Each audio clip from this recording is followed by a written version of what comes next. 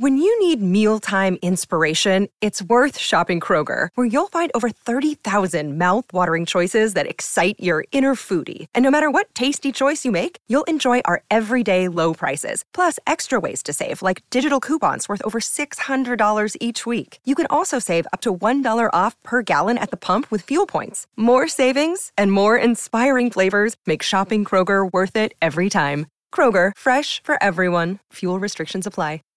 Welcome to the Boneyard with Steve Robertson. As always, I am your good friend and host, Steve Robertson.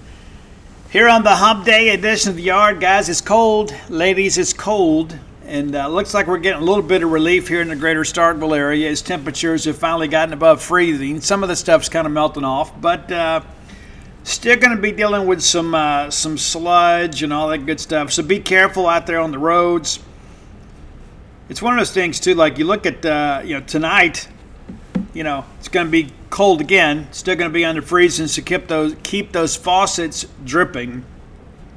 Tomorrow, though, a high of 46. Yeah.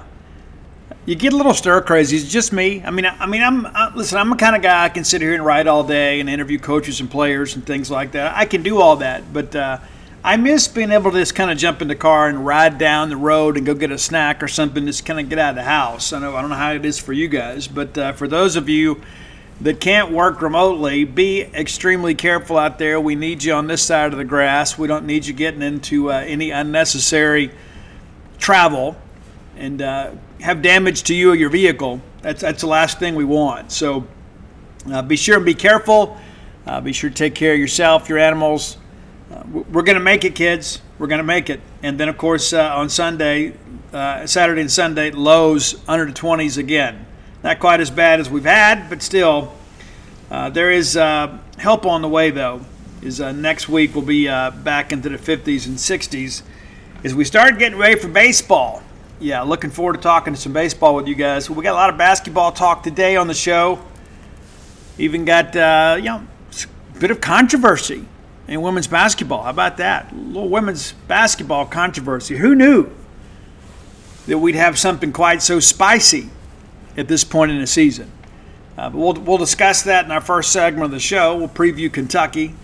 We'll look ahead at spring enrollment, guys. The guys are already here. The university has not issued a release just yet as they're waiting for a couple of clearances. It's just a matter of paperwork. It is. We'll get to that, kind of preview that here on the show too. And probably not going to have that announcement today. Maybe tomorrow. Maybe tomorrow. So we'll share that with you once we have it. We got a story ready to go. But there are always some changes. Like there was a name yesterday that was not given to me that today was given to me. So all just kind of working through all that. Let's thank our friends at Bulldog Burger Company, longtime sponsors of this show. And for good reason. I do business with winners. I would never do business with just some paltry business and say, hey guys, go here. No. You know better. Bulldog Burger Company is the king of the great restaurant quality hamburger. You know as well as I do, when you have an opportunity to go sit there and put your feet under their table, you're going to get a great meal at a great price, great atmosphere, great service, great desserts, and of course those spring rolls. Get those spring rolls as your appetizer. They'll make you and everybody around you better looking. It's true. Trust the science. And of course, pick out the burger that kind of fits your mood today. I've told you, I've had a bit of a hankering for those Sloppy Joe sliders here as of late. We're going to take care of that sooner rather than later. Get the roads clear, right? We'll get in there. We'll get that taken care of. And I'm going to get that chocolate shake, probably the Nutella shake, to go. That's probably the route I'm going to go. I'm a big advocate for dessert to go. You should be as well. 3 great locations to serve you. University Drive here in Star Vegas, Gloucester Street there in Tupelo, Lake Harbor Drive in the Ridge and Flowood area. Bulldog Burger Company, the place where people go to meet, M-E-A-T. All right, let's bring you up to speed on kind of what's happening in the world here. Geno Arayama, legendary women's basketball coach at UConn. You may recall that we beat them. Yeah, we did. We ended their streak, sent everybody home crying. It was a great moment, arguably the biggest moment in women's college basketball history. Even though we didn't win an NFL championship, we played for it. But probably not a bigger moment ever in women's basketball. Morgan Williams, our favorite, makes the big shot. Of course, the year before, State had lost by 66 points to the same UConn team in a Sweet 16. We battled back. We beat them and have a chance to go to play for a national title. And I don't know what Geno's beef is, but basically he was asked about kind of the state of women's college basketball. And what's impactful about the statement is much of what Geno said is correct.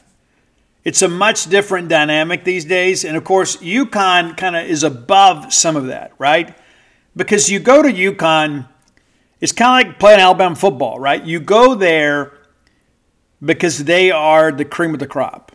That's the opportunity you want. So a lot of the stuff that's happening kind of in college athletics, UConn is somewhat immune from that because people are willing to pay their way to go play for UConn because it's a legendary program. It's true. But as he continued to kind of work through his comments here, he kind of stepped into something that involved with us. And of course, Sam Purcell and the Mississippi State folks have responded. So here's the comment in case you don't know.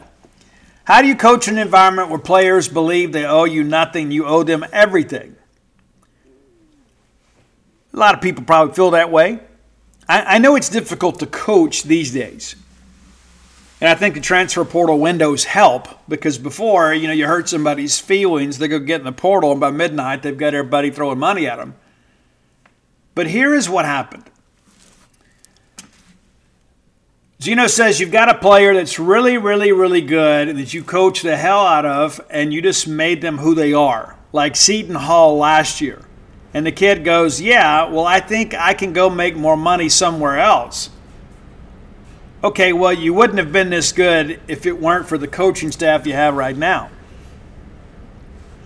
Probably some truth in some of that, but to single out Lauren Park Lane, even though he didn't mention her by name, it was certainly inferred and implied that's who he's talking about. Lauren goes on her social media accounts and says, to say I left my 4-year university for money is reckless. Now, I don't know what you guys know about NIL. There's not a ton of NIL demand on the women's side of things. There's just not. That's just the reality of which we're living in right now. Lauren Park Lane played 4 years at Seton Hall, was outstanding for them, put in 4 years, and then sought to be a grad transfer somewhere else. And ultimately that proved to be Mississippi State. And so this is all kind of bubbled up today. And Katie Jones, who's a strength and conditioning coach at State, kind of lashed out on Twitter. You keep my point guard's name out your mouth. She transferred as a grad transfer. Last I checked, dedicating 4 years of your eligibility to a university is a completion of the agreed upon commitment. She wants to compete for championships, not a paycheck. Now, one could argue Mississippi State hadn't competed for a championship in a few years. It's fair. I don't know Lauren Park Lane's motivations for coming to Mississippi State, but we're happy to have her, and clearly Sam Purcell and the staff did a great job recruiting her, a very accomplished young lady with 4 years of eligibility exhausted, playing at a high level. And now she comes here and has done a good job. And so I don't know what she did to deserve a comment like that, even if it's one of those kind of backhanded comments or whatever. It doesn't make a lot of sense to me that you would single out this player. And so today, ironically, Sam Purcell and Lauren Park Lane met with the media. Perfect timing, right? Have a chance to respond to those comments. And so, and here's another thing, too, I thought was rather interesting. He says, well, you wouldn't have been that good if it wasn't for the coaching staff, so it becomes transactional. Now, that may be the case for some players. But he doesn't know that about Lauren Park Lane. No clue at all. but the implication was obvious. Now, here are some comments, and you can read Dave Murray's article in its entirety. Here's what Sam Purcell said. I got a chance late last night to listen to it. You know what? A lot of the comments he made were actually right. And he's true about it. He's right. That's correct. The problem was at the end, the assumption and the reference to Seton Hall. So we don't know if he's speaking to her, but now I'm going to speak for her. Lauren Park Lane is an absolute winner. Everybody's talking about the negatives in some of those statements. The one thing I'm upset about as her head coach is nobody is talking about what makes her so special and so good. Lauren Park Lane defines what is great about college athletics. Some great points there. Earned her degree, spent 4 years in, and then has a year available left. And Alexa, you know what? I just want to go somewhere else and experience something different. And probably really good for her basketball career as well to be able to come play in the Southeastern Conference. I mean, there are some absolute monster teams. South Carolina and LSU are two that just jump right out. A chance to play those teams and compete against this brand of athlete probably does a lot for her development, even though she's at the end of her career, college-wise. But to basically single her out is just really, really poor form. Really, really poor form. And so here are her comments. I'm new to Mississippi. This is my first time in Mississippi ever. I didn't know anybody before coming here. So it was a leap of faith I took coming here. I knew it wasn't going to be easy, but I was just having a good support system around who care about you and generally want to see you do good helps in the most way. Purcell responds, she was granted an extra year that she's taken advantage of. We're lucky to have her. She's a role model for every student athlete that wants to pursue higher education, go on to bigger things. And so the whole thing about Mississippi State being drawn into this conversation, which is, again, very interesting. Purcell says, honestly, it makes me feel good. I didn't have to do this this is Lauren Park Lane talking about this. Coach Purcell didn't have to do this for me. He wanted to. He took a leap of faith with me, too, out of the portal. He has all the faith in me, and it shows on the court now. And, Purcell kind of wraps it up saying they got respect for Geno, as everybody does. I don't think this needs to be an attack on Geno. I think it was the feedback social media provides or people assumed and got involved. Well, to be fair, Coach Purcell, it's not too far a bridge between his comments and the note he was talking about our player. And that's why I'm here to stand up today, said Purcell. If you want to assume about anything, I want to make sure you don't talk about my kids. Let's assume we share the right story. So a lot of discussion. A lot of discussion about this. And what does this mean for Mississippi State? And by the way, we'll have the full video over on the frontofgenespage.com a little bit later. But, it's just so interesting that Lauren Park Lane was kind of singled out here. I don't know the history between Seton Hall and UConn. I don't know. I don't know if Geno's just kind of looking out for a coaching peer, maybe perhaps a friend. But the comments on social media on both sides don't make anybody look really good, to be honest with you. And that's usually the case, right? People are coming out, well, what championships is she competing for at Mississippi State? I don't know what her options were. Maybe you do. I don't know if Mississippi State was just a better opportunity because the point guard spot was essentially wide open. But the reality of it is that there were a lot of things that Geno said that made a lot of sense. But for him to go out there and kind of target a Mississippi State player kind of forces Coach Purcell to have to respond. I think Coach has handled it well. I think he has to get out there and acknowledge it. And I commend the Mississippi State administration for making Lauren Park Lane available to address this herself. I mean, how many times in the past where somebody's name is in the paper and it's associated with something, that's a little bit negative or controversial, do they just say, we're going to protect the player? But instead, they said, she's mature enough. She's responsible enough. We're going to give her a chance to respond to these allegations herself. And I thought she handled it with dignity and grace. It makes me like her that much more. The fact that Geno's kind of singling her out and using her as an example for what's wrong in college athletics, and then Mississippi State provides her a podium and a platform to kind of get up there and say, you know what, here's my motivation,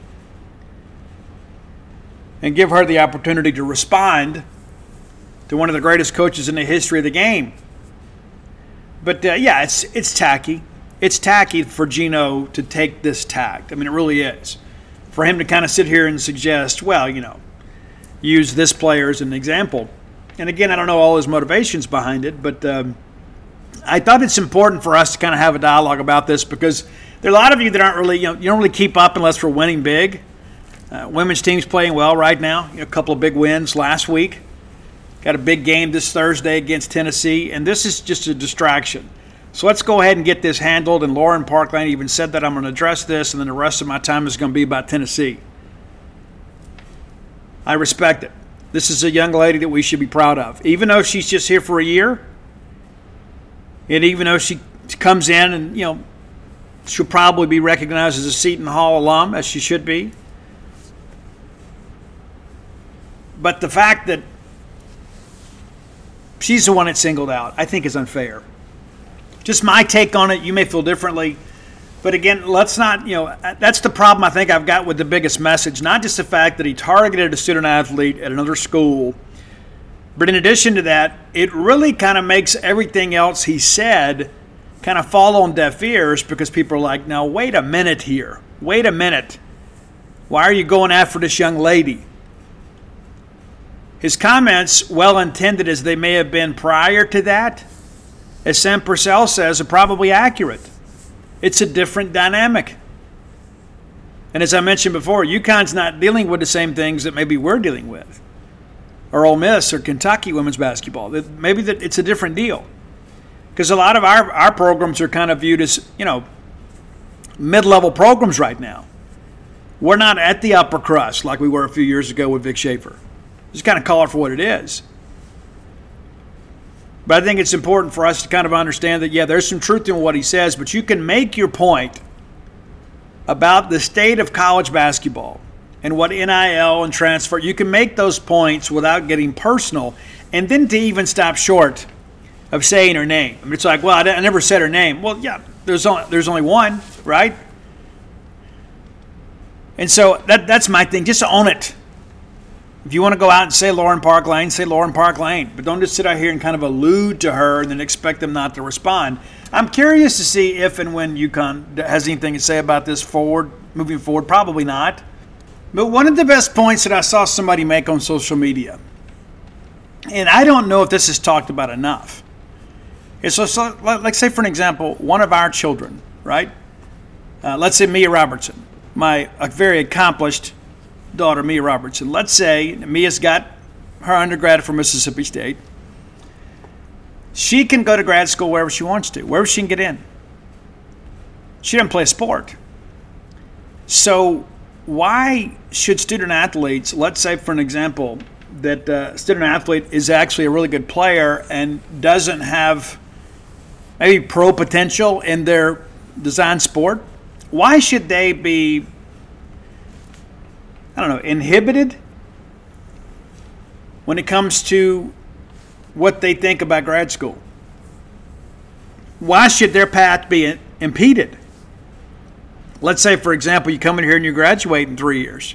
Or maybe you have a red shirt year and you've got some eligibility left, and it's like, hey, I got to pay for grad school. I'm going to transfer to where they have the best grad school or best advanced degrees that I can get in. And shouldn't they be able to do that? I mean, that's the whole point of being a grad transfer, right? Is that they have remaining eligibility, they can then transfer, without penalty. And I think it's a great point. I don't remember who made it, but they said, why should a student athlete be penalized because they play a sport when grad school is what's important to them? And there are some people like that. You say, but Steve, listen, come on, it's NIL and transfer portal. Yeah, there's some of that. But especially like in a sport like this, like in women's basketball, I mean, there's not a ton of money to be had anyway, right? And to suggest that Lauren Park Lane just simply left Seton Hall because of money, because we're in the Southeastern Conference, I think is very short-sighted. You know, what if this is a situation where Mississippi State just simply had a graduate program that she was interested in, more so than some of the competition? But I think it's an interesting point and a question worth asking. Just because somebody plays a sport doesn't give you ownership of them. If they get into a situation where they need to advance their education and get an advanced degree, you know, why should anybody at Seton Hall or UConn or wherever say, you know what, this just shouldn't happen? They should stay here. You know, I am a student athlete's rights advocate. And I will tell you, this portal thing has gotten out of control. The NIL more so than the portal. Because if you just had the transfers in and of itself, that'd be enough. But when you couple NIL with it and you basically made cheating legal, it's a different dynamic. But this situation, to me, is much, much different. Much, much different. So that's my take on it. Maybe you disagree. That's okay. I think Geno is completely out of line. I, again, respect Sam Purcell for standing up for his player. Not that I expect anything different, but also, too, I respect Mississippi State for making her available. To be honest with you, that's not the Mississippi State way. We normally don't do things like that. And so I like the fact that she was given a chance as an adult to go in there and respond. Says a lot about her character, says a lot about Mississippi State's belief and confidence in her. But I think it's great. In a very negative situation, it was very national. And then, lo and behold, next thing you know, she's in front of a microphone, able to speak her piece, and then Sam Purcell is able to defend his player. Outstanding all the way around. And again, I think the way that everybody on the Mississippi State side handled this is great. The one thing that I will say, if I can offer one criticism, and this is nitpicking a little bit, especially when you know Sam Purcell is going to be at the podium today, I don't think anybody else on the staff needs to be speaking. You understand what I'm saying? All due respect to everybody involved, you know, and everybody's entitled to an opinion, everybody's got a social media account, but Sam Purcell is the voice of Mississippi State women's basketball. And so he should have been able to go out there with the powder dry and talk about it. I don't think you want other people kind of engaging on that. And, of course, it's kind of, you know, again, everybody's entitled to an opinion. But I know this. If I would not want somebody speaking on behalf of me or my organization before I had the opportunity to do so. That's the only thing that I would say that I wish it had been handled a little bit differently. I think you let the head coach, let the big whistle handle those kinds of comments. Just, again, my personal opinion. When you need mealtime inspiration, it's worth shopping Kroger, where you'll find over 30,000 mouth-watering choices that excite your inner foodie. And no matter what tasty choice you make, you'll enjoy our everyday low prices, plus extra ways to save, like digital coupons worth over $600 each week. You can also save up to $1 off per gallon at the pump with fuel points. More savings and more inspiring flavors make shopping Kroger worth it every time. Kroger, fresh for everyone. Fuel restrictions apply.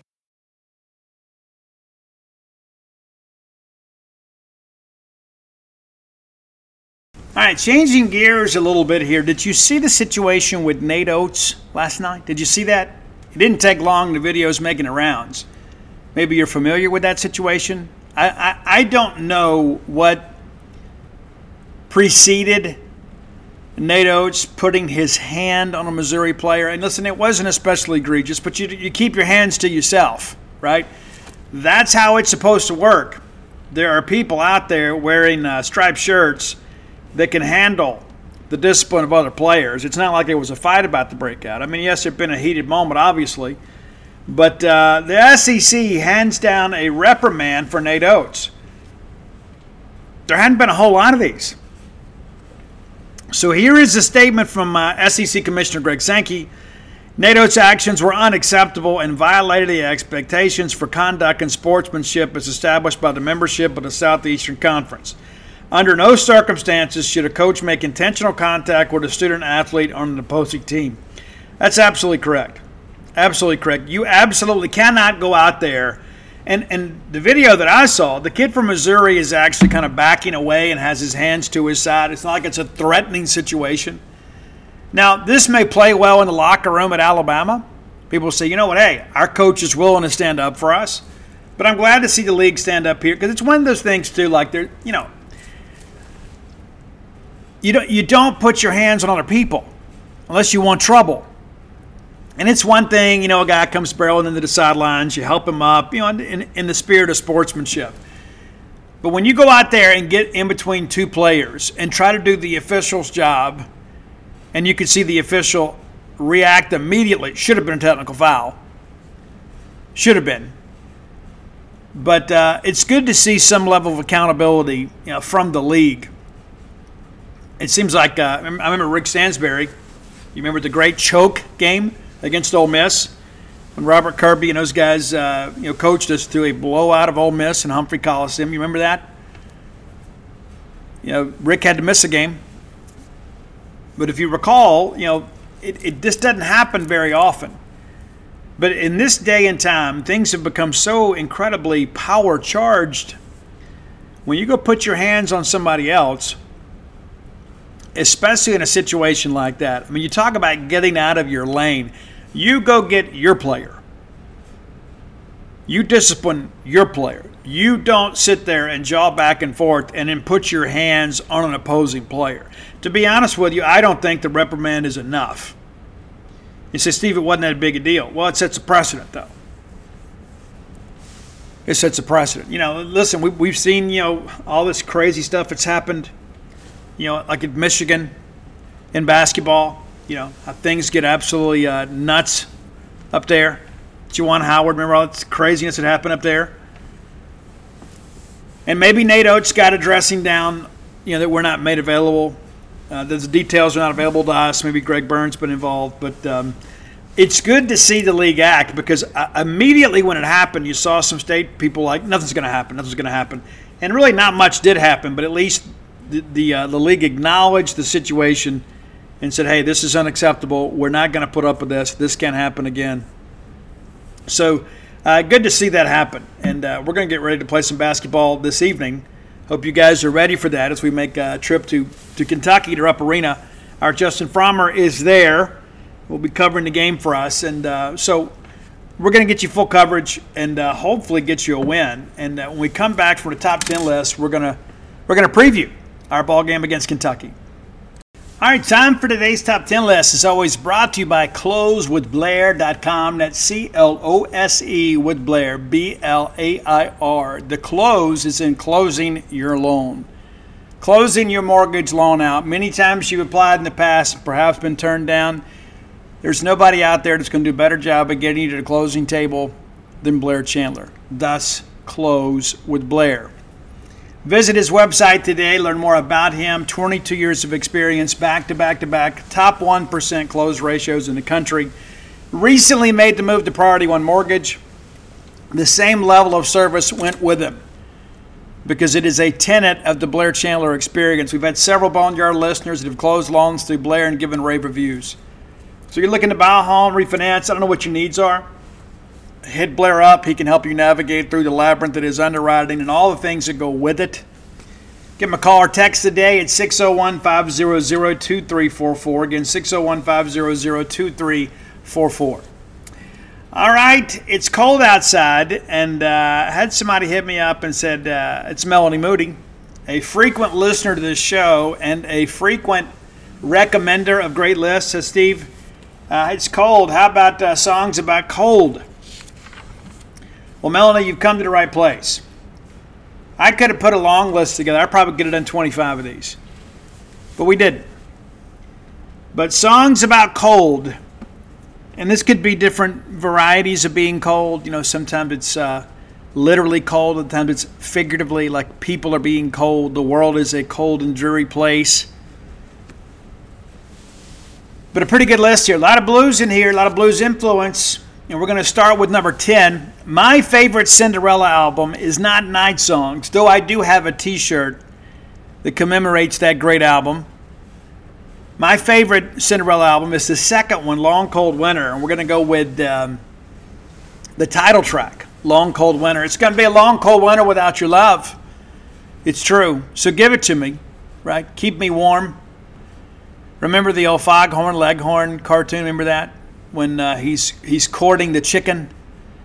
He's like, I need your love to keep me warm. And there's all these, pitfalls that Foghorn goes through. And what happens?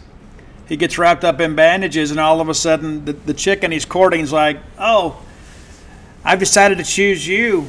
Go ahead and come inside. And he goes like, oh, no, I can't do that. And she goes, well, I thought you needed my love to keep you warm. And Foghorn says, no, I've got my bandages to keep me warm, ma'am. There you go. Long Cold Winter, number 10. Number 9, I could have pushed this one up a little bit, but it's probably not even in my top 10 Queen songs. But we're going to go with Stone Cold Crazy. And you may recall when they did the Elektra Rubaiyat album, the celebration, Faster Pussycat was on there, covered Carly Simon's You're So Vain. Metallica covered Stone Cold Crazy. And to be honest with you, I think Metallica's version is actually better, which almost feels like sacrilege to talk about anything from Queen being improved upon. But number 9, Queen, Stone Cold Crazy. Great track. Number 8, a little bit of a deeper track, a little bit later in the catalog. It's off the end of the Great Wide Open album. We're talking Tom Petty, a guy we lost far too soon. Far too soon. Used to be Tom Petty and the Renegades. Great band. We're going Out in the Cold from Tom Petty at number 8. Very classic sound of Tom Petty. Number 7, speaking of classics, we're going back to one of the Kings, man. One of the Delta Kings is Muddy Waters. The Cold Weather Blues. And again, it's, believe it or not, it's another song about a man losing his woman. But it's great, man. The spirit behind it is great. Muddy Waters' vocal is great. It's just one of those things, man. That's the thing about the Delta Blues. It's just different. It has its own unique vibe and feel to it. There's so many young people today that don't fully appreciate that. Guys, rock and roll came from blues music. We talk about that from time to time. We talk about how Coverdale and people like that are actually blues singers. Just have an amplified version of the blues. But go back and listen to some Robert Johnson, some Muddy Waters, Son House, people like that. I think you'll be glad you did. There's just a different air in that music. And if you ever get a chance to go up there to Delta Blues Festival, I encourage you to go be a part of that. Muddy Waters, number 7, Cold Weather Blues. Number 6, a band that's no longer around. I love this band when they were out. A band called Crossfade. Great track. I think I could still pull this off vocally. It's a song called Cold. And basically we talk about the figurative side of things. Guy kind of apologizing for not being emotionally available. Never meant to be so cold. To you, I'm sorry about all the lies, but maybe in a different life. It's a good track. It's a rock track. Probably the best song from Crossfade is Cold. Number 5, going back to the early days of Fleetwood Mac. We talked about having some blues on this one. Another very blues-oriented rock classic. Before Lindsey and Stevie joined the band, it's Fleetwood Mac's Cold Black Night. Great track. Absolutely love it. I think you guys will too. It really fits our motif today. But more importantly, it's always good to celebrate kind of the genesis of some of these bands that, we look at them and we know the hits, right? This was a hit before they really had any hits. Number 4, band I've seen about 4 or 5 times now, and every time I do, they're great. Just the other day, I can't remember who they're going out with, but maybe it's Breaking Benjamin and Daughtry and somebody else. But anyway, as soon as I mentioned that to the bride, she goes, oh, we got to go see that. Breaking Benjamin's always great. And it's true. Every time that I see Breaking Benjamin, it is a great performance. Our buddy, the homie Fred Harley, who is the lead singer of Storage 24, his favorite band is Breaking Benjamin. Maybe you know Baby Fred. Maybe you don't. But for you Ole Miss folks that listen to the show, whenever you get ready to check into the Clown Motel, Baby Fred will be our bellboy to check in. Yeah, left and right. If you don't follow Fred on Twitter, you probably should. Fred gets a little emotional from time to time.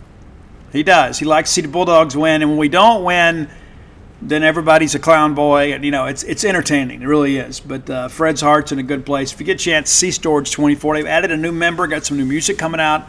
Jackson, Mississippi's on Storage 24. Last time they played at Martin's, I had the opportunity and the privilege and honor to introduce those guys. And speaking of guys that I know and bands you should know, this Friday night, we're going to be at Dave's Dark Horse Tavern. We're going to be there late. We're going to leave there. We're going to be tired. Probably going to be a little bit ear-weary as our friends, Four-Way Stop, are playing at Dave's Dark Horse. They opened Rock Vegas for me a couple years ago. And Ryan Purcell, a very talented guy. At one point, we're going to do something together. At some point. But changing gears a little bit. Number 3, you couldn't do a song about being cold without ice. That's right. No, it's not iced tea. It's Vanilla Ice. Now, I remember this like it was yesterday. It was the summer of 1990. I was in Canton, Mississippi the entire summer before I went off to Jones. And before Vanilla Ice signed with SBK Records, before it was a national phenomenon, Ice Ice Baby was on Jackson radio nonstop. And then they played the doc. Do you remember that, people? Do you remember that? Yeah, it's true. It was an incredible show. We didn't know that we were about to be part of a national phenomenon. Out of South Beach, around Miami, the VIP posse came to the Magnolia State and ripped things up. So Ice Ice Baby, that's your number 3 track about being cold. Number 2, getting back in a little more classic rock here. Again, kind of figuratively, we talked about in Crossfade the guy being cold. Well, here we are on the female side. It's She's So Cold from the Rolling Stones. I'm so hot for her, but she's so cold. How many times have we lived that line, right? We've all been through that. Sometimes you just don't feel the chemistry. Sometimes despite your best effort and all the flowers and gifts and all the creepy stuff you do, to try to court a young lady, it all just kind of falls on deaf ears. Great track, still holds up to this day. She's So Cold from the Rolling Stones. Number 1, though. And Melanie recommended this, and there's no doubt this is number 1 for me. We've talked about Faulkner a lot on the show last couple of weeks. It's kind of one of those things that happen. Maybe something's about to happen. I don't know. But Faulkner's Cold as Ice, and I can tell you, my youngest Ian loves this song. I remember driving him to school when he was at Armstrong Middle, and I had gotten like a Faulkner live album, and we'd listen to it on the way to school just about every day, and this is the one he always wanted to hear, Cold as Ice. You're as cold as ice and willing to sacrifice our love? Really? Really? It's true. Great track and a very relatable topic that so many people deal with regularly. Relationships aren't always easy.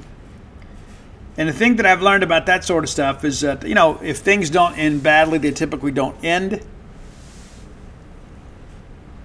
I've made peace with all my exes, though. I think. I don't owe anybody any amends or apologies. You go through all that when you're recovery, and you continue to take personal inventory. And when given the opportunity to make amends, you do so. But there's probably some people out there that don't like me. I mean, all I gotta do is log on to Twitter. But as far as like relationships go, I don't think there's anybody out there that harbors any ill will towards me. I don't have any ill will towards anybody. I think everybody that I ever dated, I hope they're doing great. Hope they're happy. It's what they weren't supposed to be with me. And I think you reach a point in life and you begin to kind of realize that. It's like, you don't ever just kind of turn it on and off. It's like all of a sudden, okay, now I'm going to decide to love you. No, you do, you don't. And it's amazing what passes for love. It truly is. And I guess it's because I'm so old now. I'm so old, I kind of understand, It's you got to get through the flowers and perfume phase, and you still got to do some of that stuff as maintenance for your relationship to show you care and that you're thoughtful. But, it's just like just little bitty things like this. I mean, just like the other day, I had a little bit of a rash or whatever, and I was like, asked the bride, I said, hey, do you know where that ointment is? She goes, no, and like the next day, she didn't even tell me, but it's on my nightstand. That kind of stuff's love, right? I mean, the fact that you care, and you say, Steve, it's a small thing. That's what life's made up of, is the small things. We can look at all the big things. We can look at all the, the political opinions and things like that, and even that stuff's not that important. At the end of the day, if you and I fall off the face of the earth tomorrow, the world's just going to keep on spinning. What's truly important in life is people. It truly is.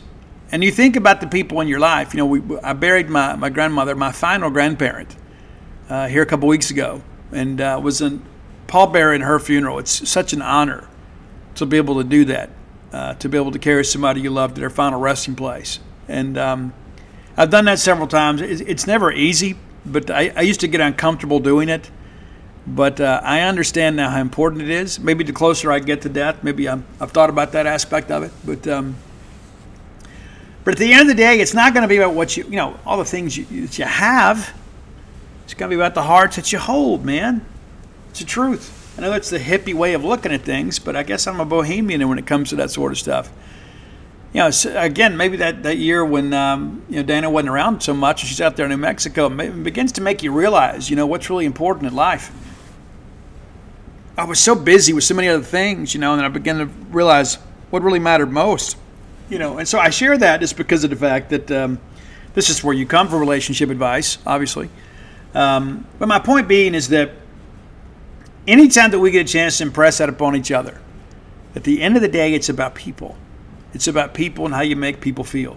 And one of the things, all this research I've done for the Duty Noble book, I came across this incredible quote. I can't remember who it came from, but I plan to use it in the book. And so we'll properly attribute that. I'll go back and find it. But it says that a man has two deaths in life. And one's the day he dies. And the second is the day that his name is no longer spoken. So you think about a guy like Duty Noble, obviously his name still carries forward. And we still have an opportunity to go out there and celebrate our baseball superiority at Duty Noble Field, right? And so in that respect, that legend will live for honor forever. And so, of course, I'm writing a book about him, too. I mean, I wouldn't be writing a book about him if we didn't say his name. Let's be honest about it. If we didn't have Duty Noble Field, would there be any interest in a Duty Noble book? I would suggest no. Billy Chadwick did some amazing things at Mississippi State. We're not writing books about him. I'm going to mention him in the book. Many of you don't even know who Billy Chadwick is or was. If you've listened to the show, I've mentioned it before. But, behind the Brown Building, there's the big lake out there. You've seen it so many times. Coming to Humphrey Coliseum or coming to Duty Noble Field, and it's Chadwick Lake. It's named after Billy Chadwick. Coach Chad, as the students called him, taught PE, coached football, basketball, baseball, and track. He encouraged all of the male student athletes on campus to be involved in some type of physical activity. If they didn't play varsity, he wanted them to play, something. They had some club teams back then too. We had some, a lot of things that weren't necessarily varsity but Chadwick was really big into physical fitness, obviously, and accomplished some pretty amazing things here. And then he was fired unceremoniously through no fault of his own in the Bilbo Purge. Governor Bilbo, of course, trying to throw his weight around.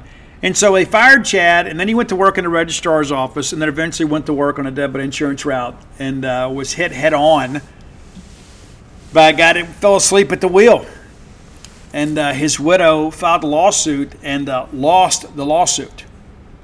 The jury deemed it an accident. And in his memory, for all the things that he did for Mississippi State, we have Chadwick Lake out there. And it seems like a small thing, but it's one of those things, too, because we did name that after him. It gives people like me a chance to tell that story. The guy gave his life for Mississippi State, his entire career for Mississippi State. And again, through no fault of his own, he was fired. So I'm glad that we did something to honor his contributions to Mississippi State, but also his memory.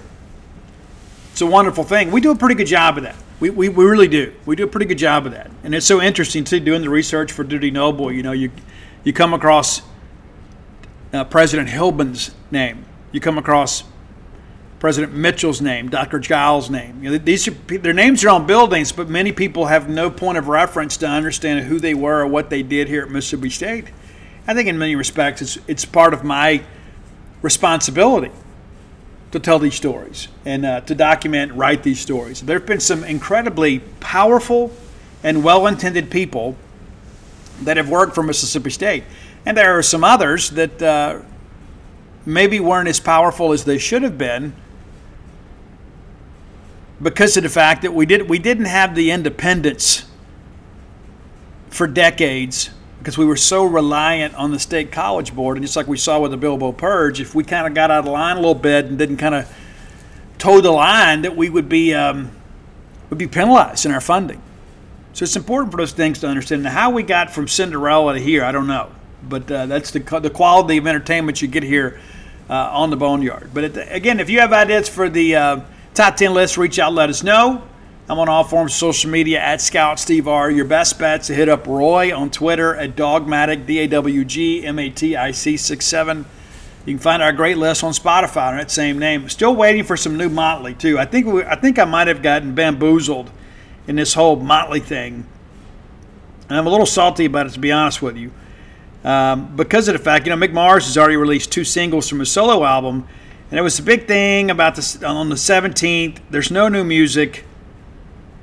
They're doing this whole Cruiseum. They've got the new box set out that I'm sure I'll buy it. I have to buy it on Amazon. Don't tell Dana it's coming. A lot of cool stuff. The Shout at the Devil 40-year anniversary box set. Isn't that crazy?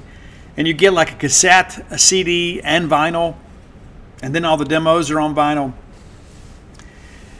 I'll probably get it. But I thought we were getting new Motley music today, and it doesn't appear to be the case. I wish. What are we waiting on? Nikki, let's get it going. And I'm going to tell you, I still think this whole beef with Nikki and Motley is all a PR stunt. I truly believe that. Other people will say differently. I think it is a PR stunt to try to help Mick's solo album kind of gain some traction. And if you haven't heard it, the first couple tracks on that Mick Mars solo album is really good. I like it a lot. The singer from Lynham is handling that. The Other Side of Mars is the name of it. There have been 2 singles. Loyal to the Lie was the first one. But the new one, Right Side of Wrong, I think is really, really good. They're both good. I think the Right Side of Wrong is the best one so far. So check it out if you're a Motley fan. All right, next segment of the show brought to you by Campus Bookmart, a Starkvillian institution. Been doing it forever and a day, man. Nobody does it better than Campus Bookmart. If you're looking for Mississippi State merchandise, I know that you are. You and I both know you didn't get everything you wanted for Christmas. And maybe you need to be a better boy or girl this year. But that aside, you can go to Campus Bookmart and you can get what you need. You can get what you want. Your family and friends may have disappointed you. You may have to take matters into your own hands. Go by and see their smiling faces. You may even get a post-holiday hug. You never know. I get them all the time. I don't know about you, but I do. But if you can't make it to town for that hug or for that smile, you can visit them at campusbookmart.net. You'll still get service with a smile when you do that. And by using their online avenues, we can save you a little money. We'll save you on shipping, right? Promo code BSR, which stands for Beautiful Steve Robertson. That'll get you free shipping on all orders over $75. Any order less than $75, absolutely incomplete. All right, time for us to get to work now on this Kentucky preview. Guys, the Wildcats pretty good. That's not breaking any news by any stretch of the imagination. But, hey, this Kentucky basketball team is a Kentucky basketball team. Highly ranked, highly regarded. They're 12-3 overall, 8-1 at home. So you're gonna have our work cut out for us. They did lose to Texas A&M over the weekend, but let's take a quick look how they've gotten here. They played Germany in an exhibition in Toronto, and then turned around and knocked off Canada, and then an African team, and then a Canadian team. So 4-0 in their exhibitions as they went into Canada. Pretty interesting dynamic. Came back home, played the blue and white game, but a ton of exhibition games for them. Tons. Get the regular season, they take down New Mexico State by 40.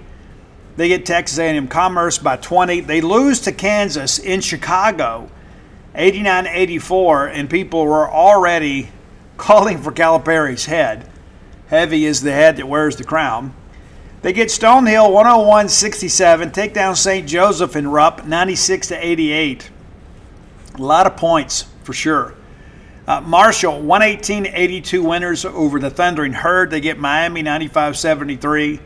They lose at home to UNC Wilmington 80-73. I bet you didn't expect that. They take down Penn up in Philadelphia, 81-66. They get North Carolina. That's always a big game, played in Atlanta, 87-83. They get the rival Louisville Cardinals in the Yum Center, 95-76. Illinois State, 96-70. And then they get into conference play. An absolute incredible game. They basically pull it out of the fire, 87-85, to get the first SEC win of the year. Missouri goes into Lexington. The Cats get them 90-77. They lose to A&M 97-92 down at College Station. So we should get a very focused Kentucky team. It's going to be a 6 p.m. tip local time in Stark Vegas, 7 p.m. in Lexington.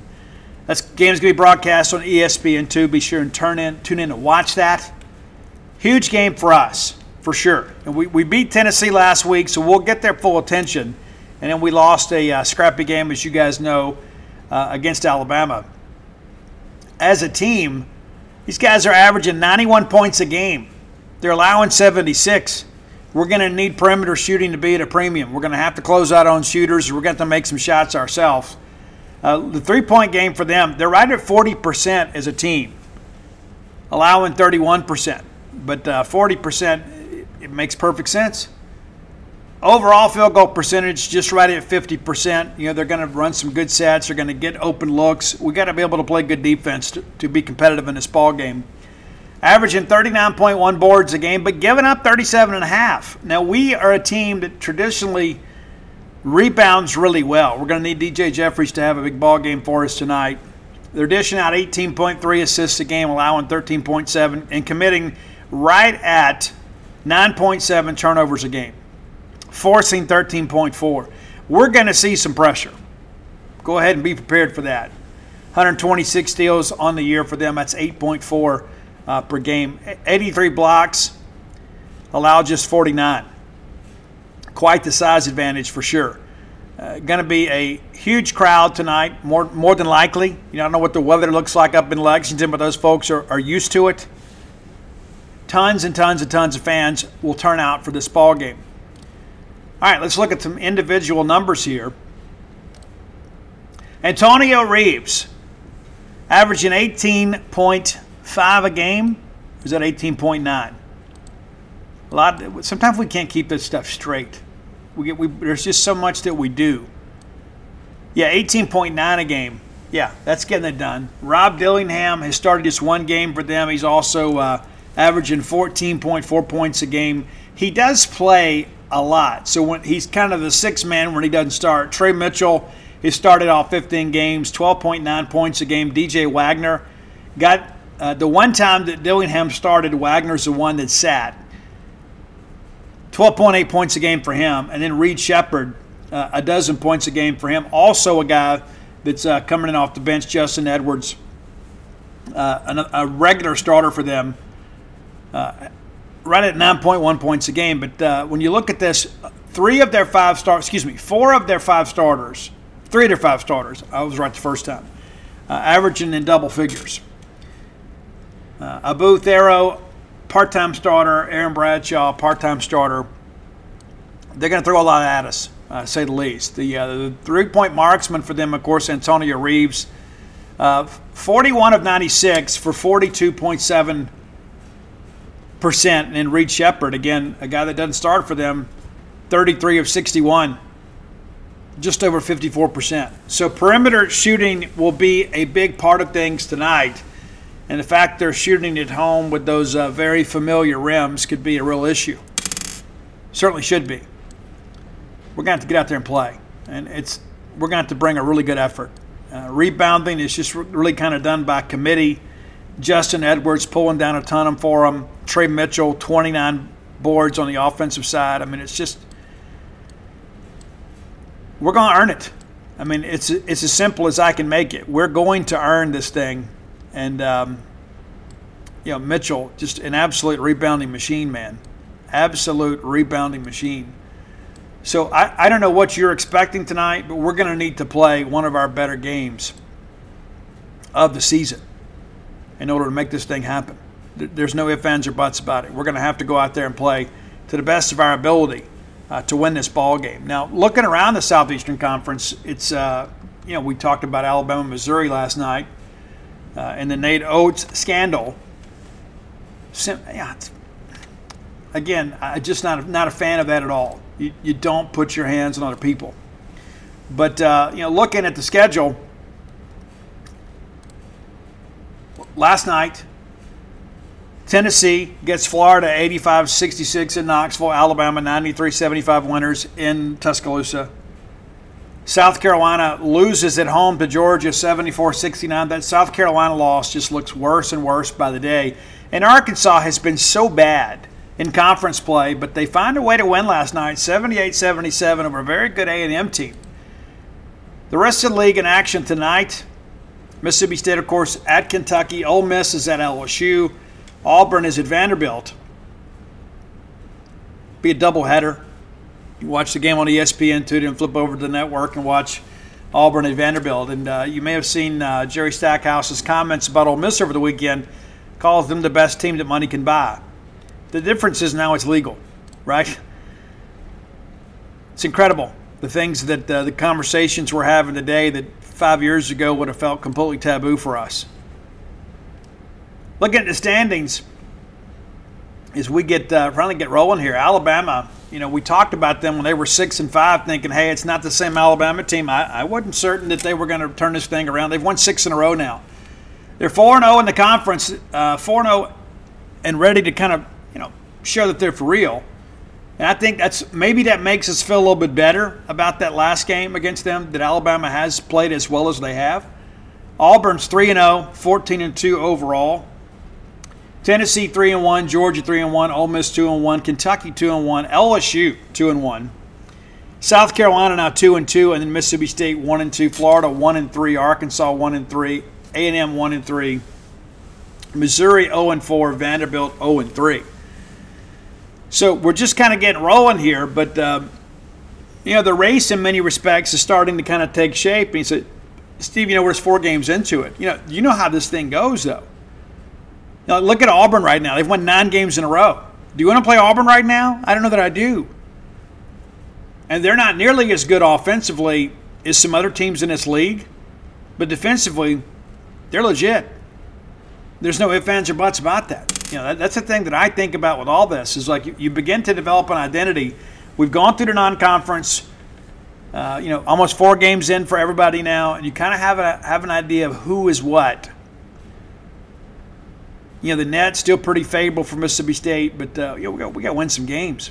And how big would it be to get a win in Kentucky tonight? I just don't see it. I didn't see it against Tennessee either. But I know this. I know that in any given night in this league, anybody can win.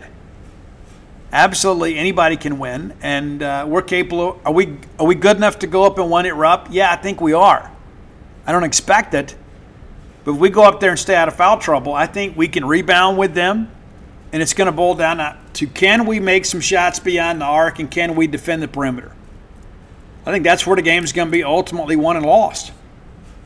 Can we force them into some contested shots?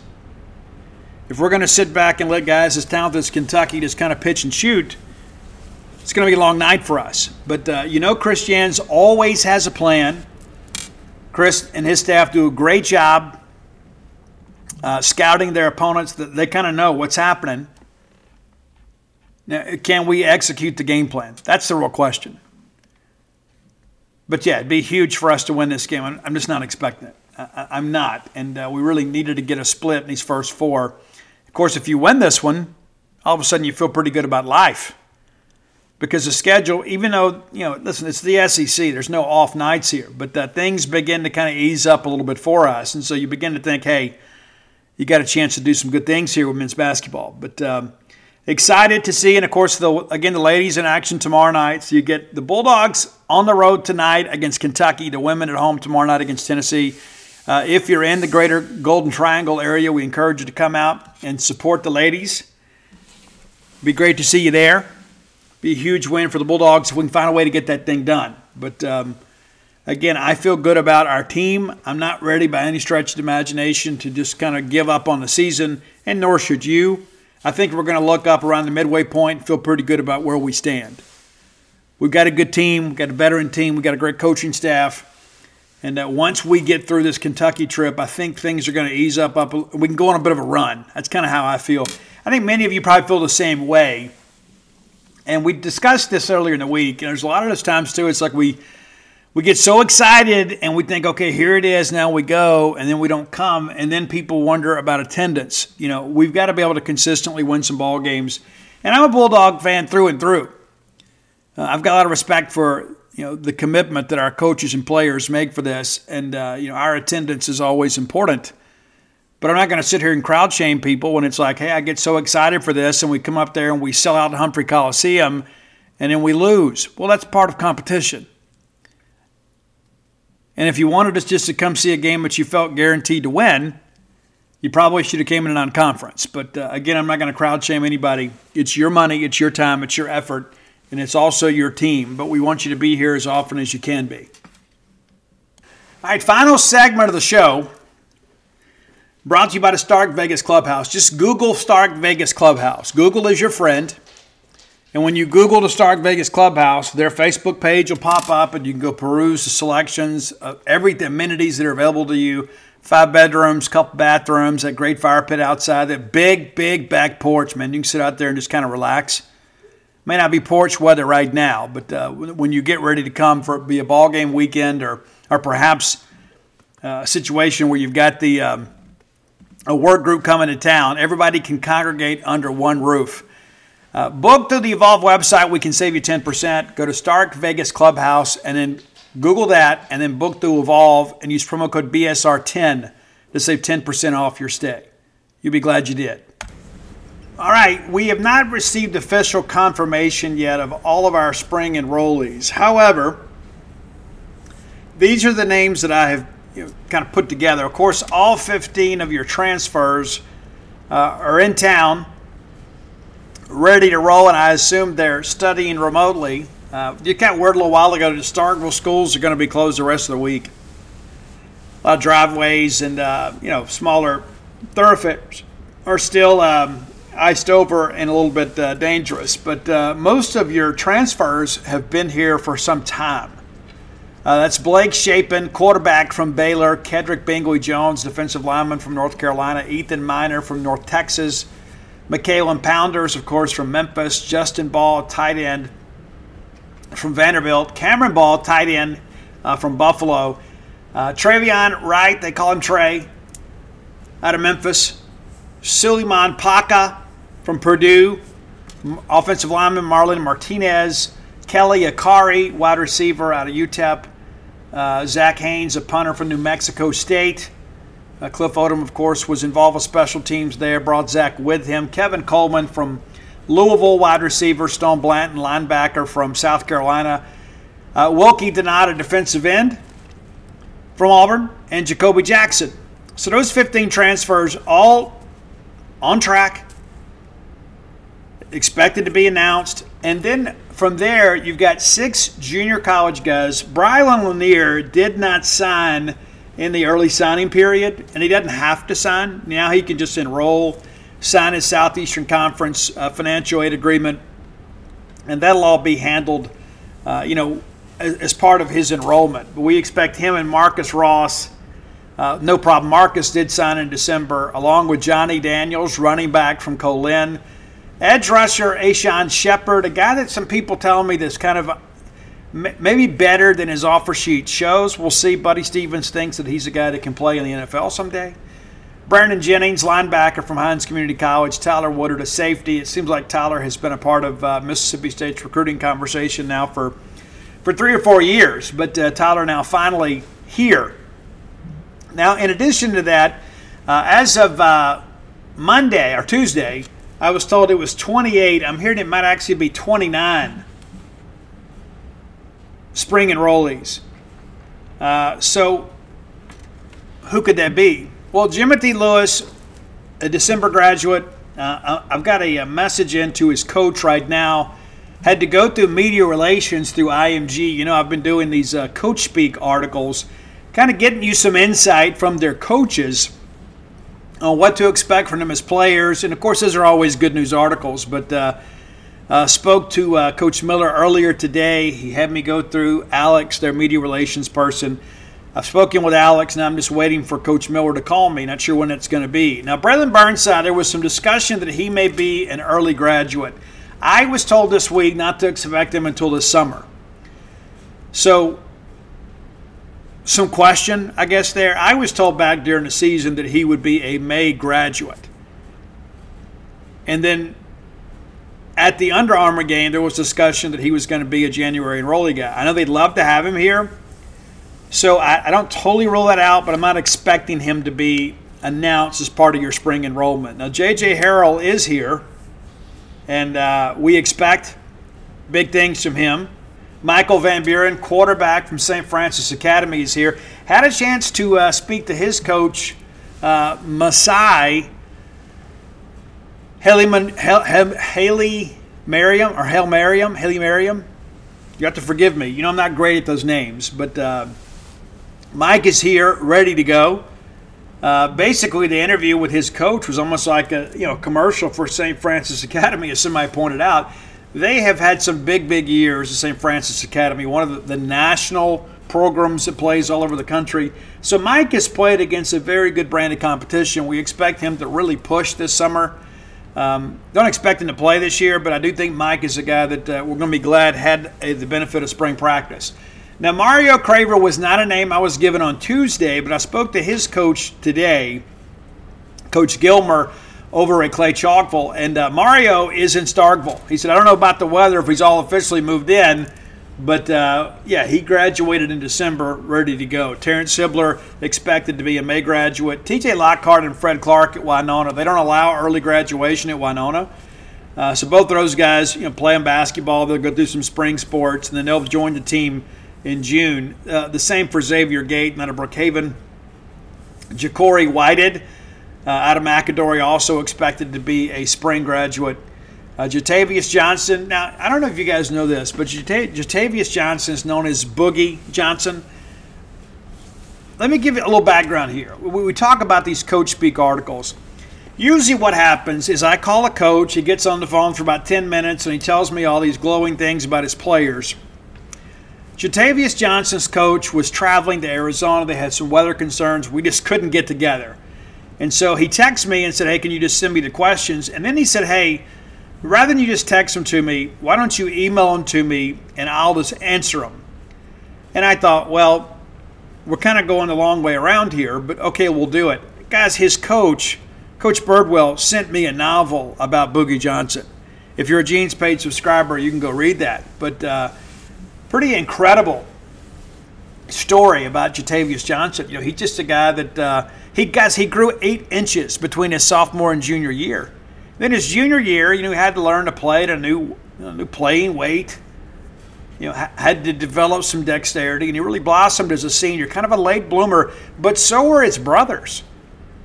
He had another brother older than him that grew 7 inches between his sophomore and junior year. Ended up being the leading rusher there at Hooks High School. And so it wasn't completely out of the realm of possibility that Boogie Johnson was going to grow. But more importantly, all these discussions with Coach about this is the kind of young man that, like, when he goes by the grocery store and there's somebody's elderly citizens are putting their clothes or their groceries up, he'll stop and do it for them. In addition to that, it said Thursday night he loves being around the game and around the sport. And he would go for the middle school game and then work the concession stand for free when things got busy. A guy that I think is going to do a really good job for us. Ricky Johnson, also a late signee for state, expected to be a May graduate and a summer enrollment guy. This is a guy, too, that was committed to Stanford and just really wasn't sure what he wanted to do. And give Coach Bumpus a lot of credit for staying on him. We had him here for a June camp, and we felt really good about him. And then 2 days later, he commits to Stanford. And that commitment lasted all the way up to NAFL signing day. But, State gets him in on an official visit just before things changed. Geography played a factor, the chance to play in the SEC. He's a big family guy, got a younger brother that he's really, really close with. But we do expect him to be, a May graduate. Luke Work, one of the first commitments in this class.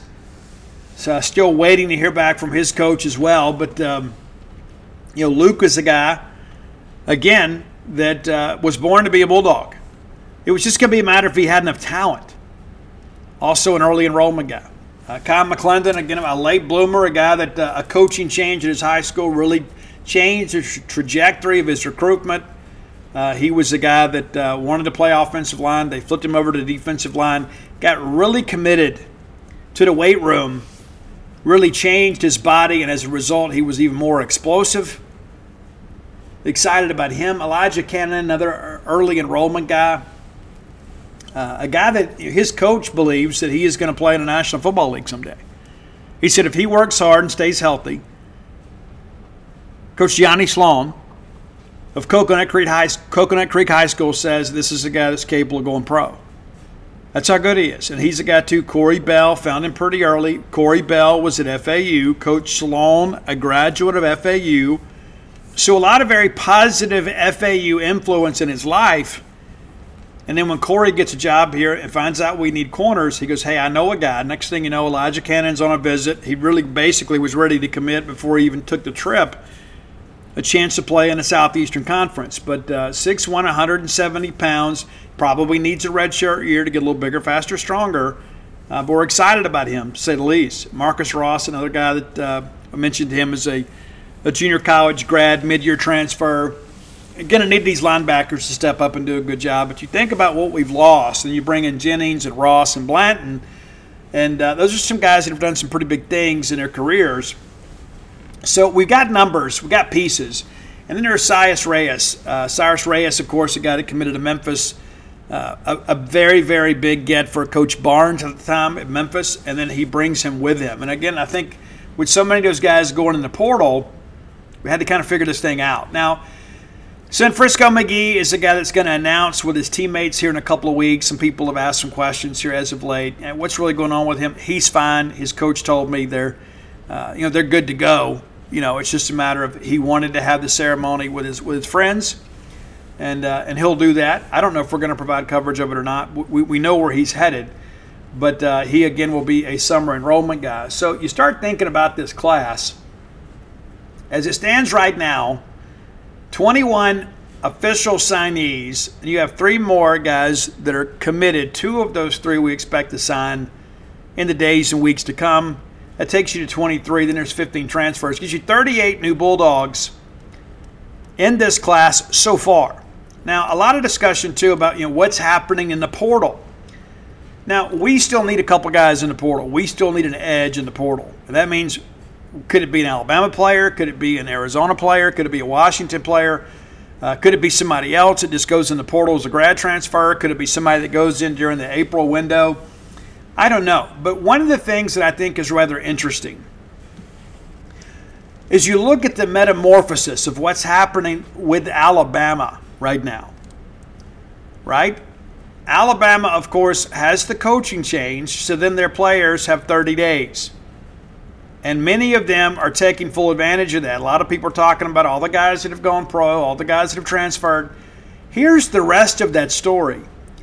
So now Alabama has to make these decisions about how to replace these transfers with a pretty depleted talent pool in the transfer portal, right? They didn't get to compete with all of us with these same numbers because of the fact that they're going to have a coaching change. Guys, as it stands today, you've got 28 outgoing transfers from Alabama. 28! And now you're going to have to replace them based on what's in the portal now. There's not a lot in the portal because most everybody made their decision and then enrolled for spring classes. And, of course, places like Ole Miss starting school a little bit later. That can sometimes be a blessing and a curse. And so now the coaches at Alabama, so does Caleb DeBoer just take a bunch of guys from Washington with him to Alabama? And so that's an interesting dynamic with this. Okay, yeah, we've had the coaching change. We want to free these guys up to go somewhere else. Well, they can. But how does Alabama replace them with comparable players?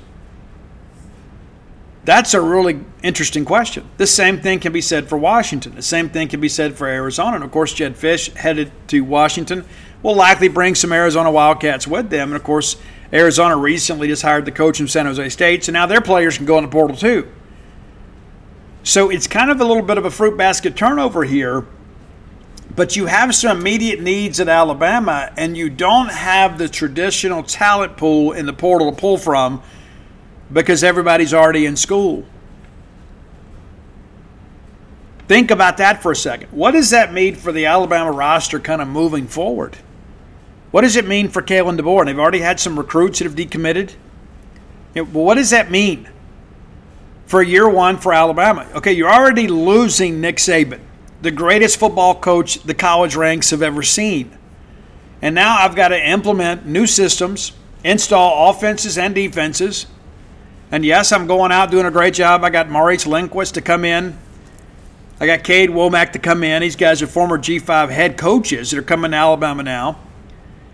And so you begin to kind of work through all that. Yes, we've got great coaches. However, our roster is somewhat depleted. And yes, we're Alabama. And traditionally, you just say an offer from Alabama means everything.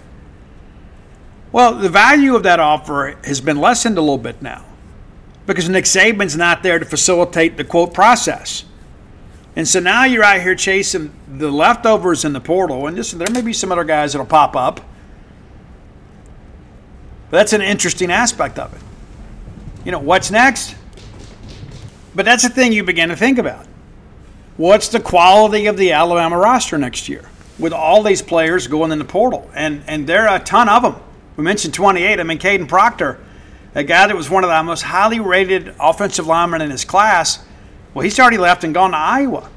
Caleb Downs, another 5-star safety. We'd love to have him. He's in the portal.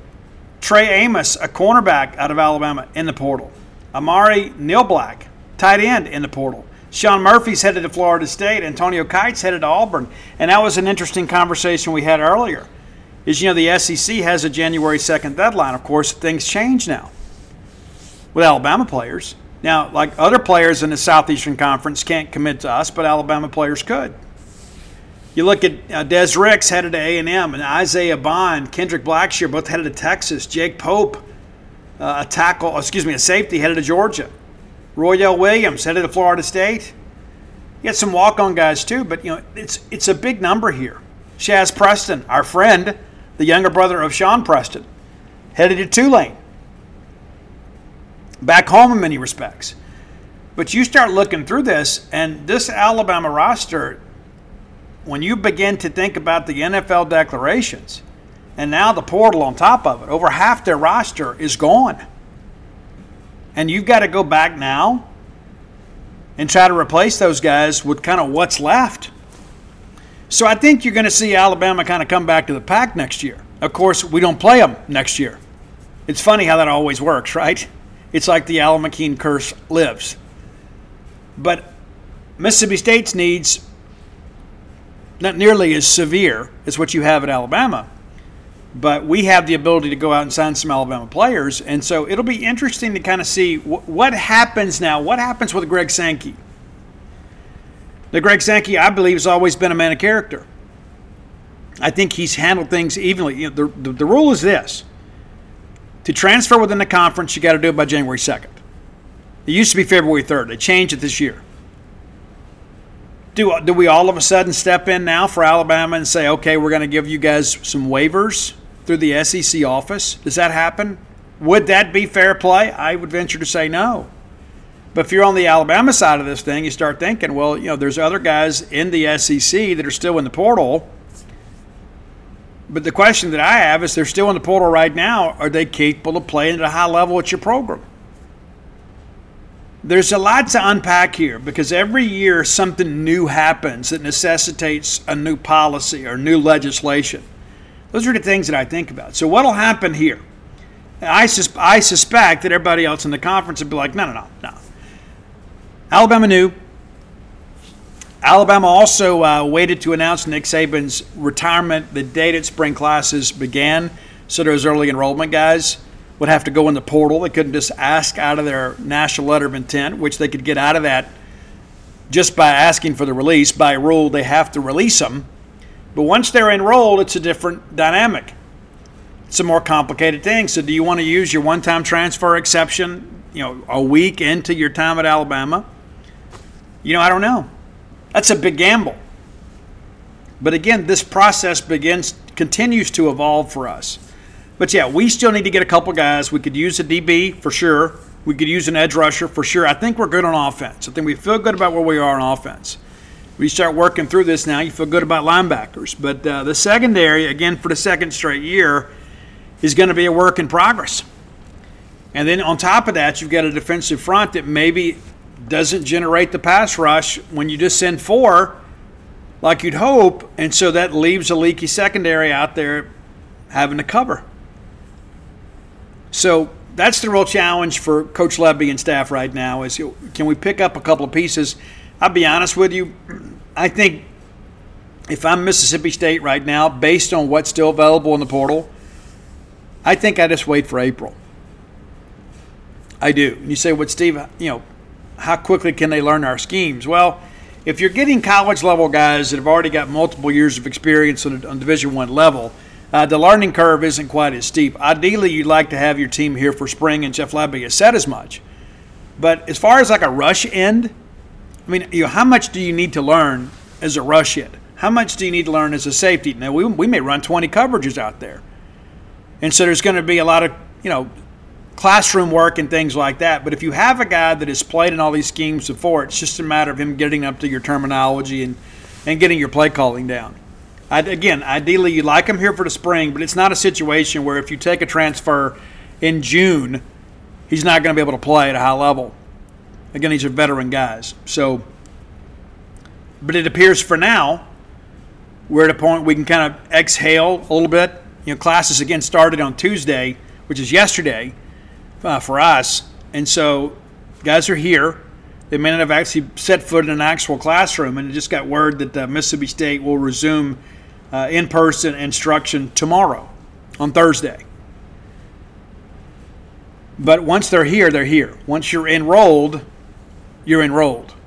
And so that aspect of it's important. So we expect an official release probably tomorrow. I was told earlier today it's probably not going to happen today because compliance is still working through a couple things. One of these deals where you just, you're just working through this and just kind of waiting on the thumbs up, from the NCAA clearinghouse. That's really what it boils down to. It doesn't appear to be a situation where, we're worried about anybody. It's just a matter of the proper paperwork being processed. But again, 28, I was told 28 on Monday. Yeah, on Monday or Tuesday. Yeah, Tuesday morning. It all runs together, right?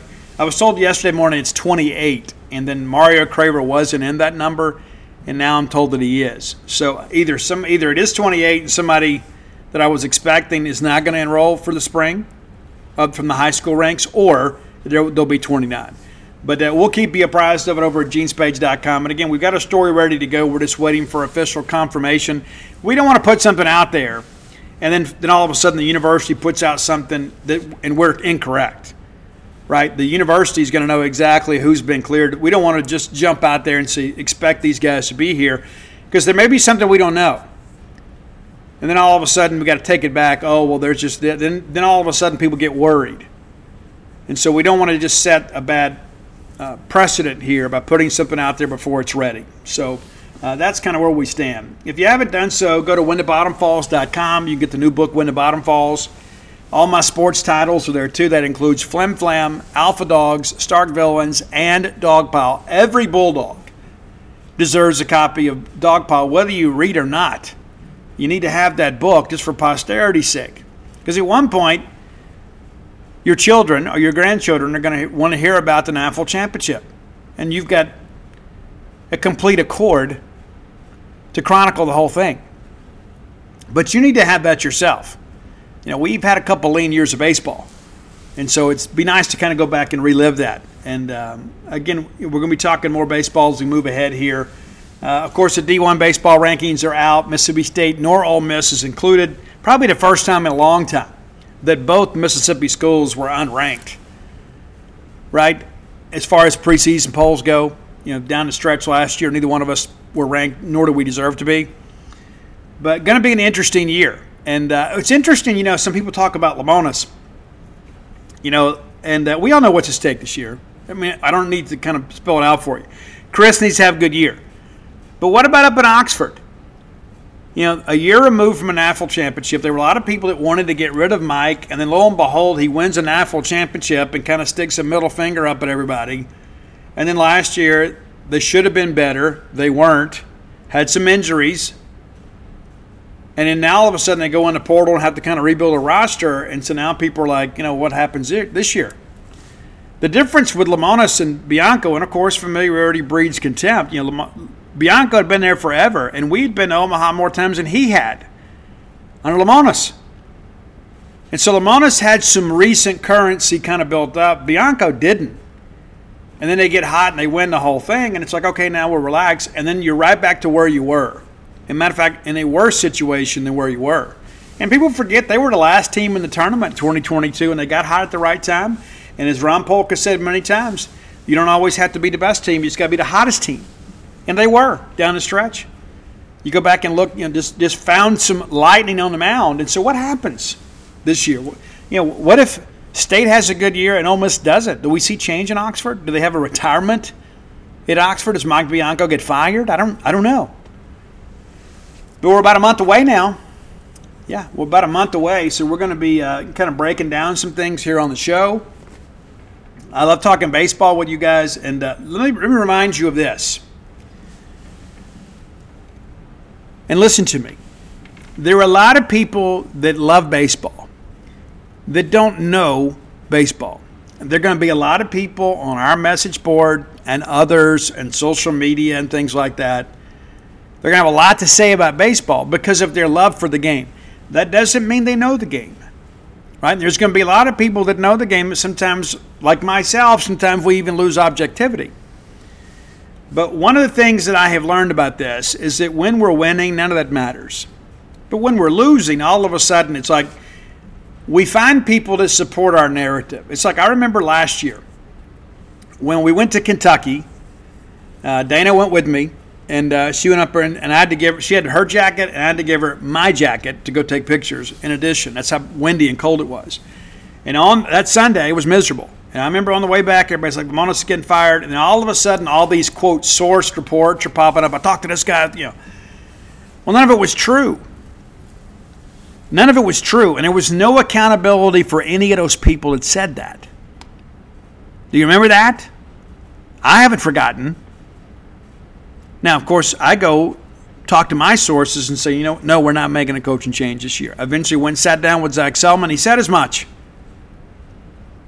But there was never any accountability for those guys that were telling you the wrong information. You say, yeah, Steve, things changed. No, they didn't. They never changed. And so I say that as we get into this. Number one, I hope we don't have to have this conversation. But the rest of that story is that this is going to be a team that is capable of getting into the postseason, and I think with enough pitching, maybe beyond that. You know, maybe you find yourself in a super somewhere. But the reality of it is we all love Mississippi State baseball. And the bad takes don't matter when we're winning. But they become an irritant when we're losing. Because we love baseball so much. We love Mississippi State so much. When people talk negatively, they're talking about us. And that's how we take it. And there are some people, of course, you know, when we start to lose, they become these arms-length fans, right? It's true. That's how, and it's a coping mechanism, right? It's like, well, this, you know, I don't really care about that. Now, when we win, of course, we welcome them right back into the fold. I got no beef with any of our fans. I love all of our fans, even the ones that don't love me. You don't have to like me. You know, just keep giving to the Bulldog Club, keep giving to the Bulldog Initiative, keep buying tickets, buying Mississippi State merchandise. We're good. Fine with me. I get to do what I love for a living, right? And many of you pay me for it. And so what am I ever complaining about? But my point being is that as we get into this season, there's going to be a lot of people that have a lot to say. And many of those people won't be going to baseball media. They won't be going to ball games, or they won't be around the team except when it's convenient for them. And so I just tell you, don't listen to any of these, quote, source reports. Just don't. Let's just go enjoy baseball season. I think it's going to be a much better year. Now, I thought last year was going to be a better year. We had some injuries too, but we were also ineffective. But we also had guys like, Nate Dawn that showed up and pitched well for us. We had Dakota Jordan, of course, take over in left, and that was really more of because of the fact that's where we had a spot. He's a right fielder, and he'll play right field. Bryce Chance probably going to be your left fielder. Connor Hyzak, center fielder. That's how it looks today. But we got some guys that can swing it. We got some guys that can throw it. I'm eager to see what Cal Stevens does. Ready to see what Carson Ligon can do. And we were careful with him in the fall. So we've committed, the portal spots, and we've committed the resources necessary to kind of retool this pitching staff. Well, we missed out on a couple guys too. But when you talk to people about Justin Parker, they'll tell you it's a new day. And we're going to really depend on that. That's it for today, man. We'll be back on Friday. But until next time, let's all live our lives in a way we make more friends than enemies, and people can see a difference in the way we live. This is the story of the one. As head of maintenance at a concert hall, he knows the show must always go on. That's why he works behind the scenes, ensuring every light is working, the HVAC is humming, and his facility shines. With Grainger's supplies and solutions for every challenge he faces, plus 24/7 customer support, his venue never misses a beat. Call quickgrainger.com or just stop by. Grainger, for the ones who get it done. Prescription products require completion of an online medication consultation with an independent healthcare provider through the LifeMD platform and are only available if prescribed. Subscription required. Individual results may vary. Additional restrictions apply at lifemd.com. Read all warnings before using GLP-1s. Side effects may include a risk of thyroid C-cell tumors. Do not use GLP-1s if you or your family have a history of thyroid cancer.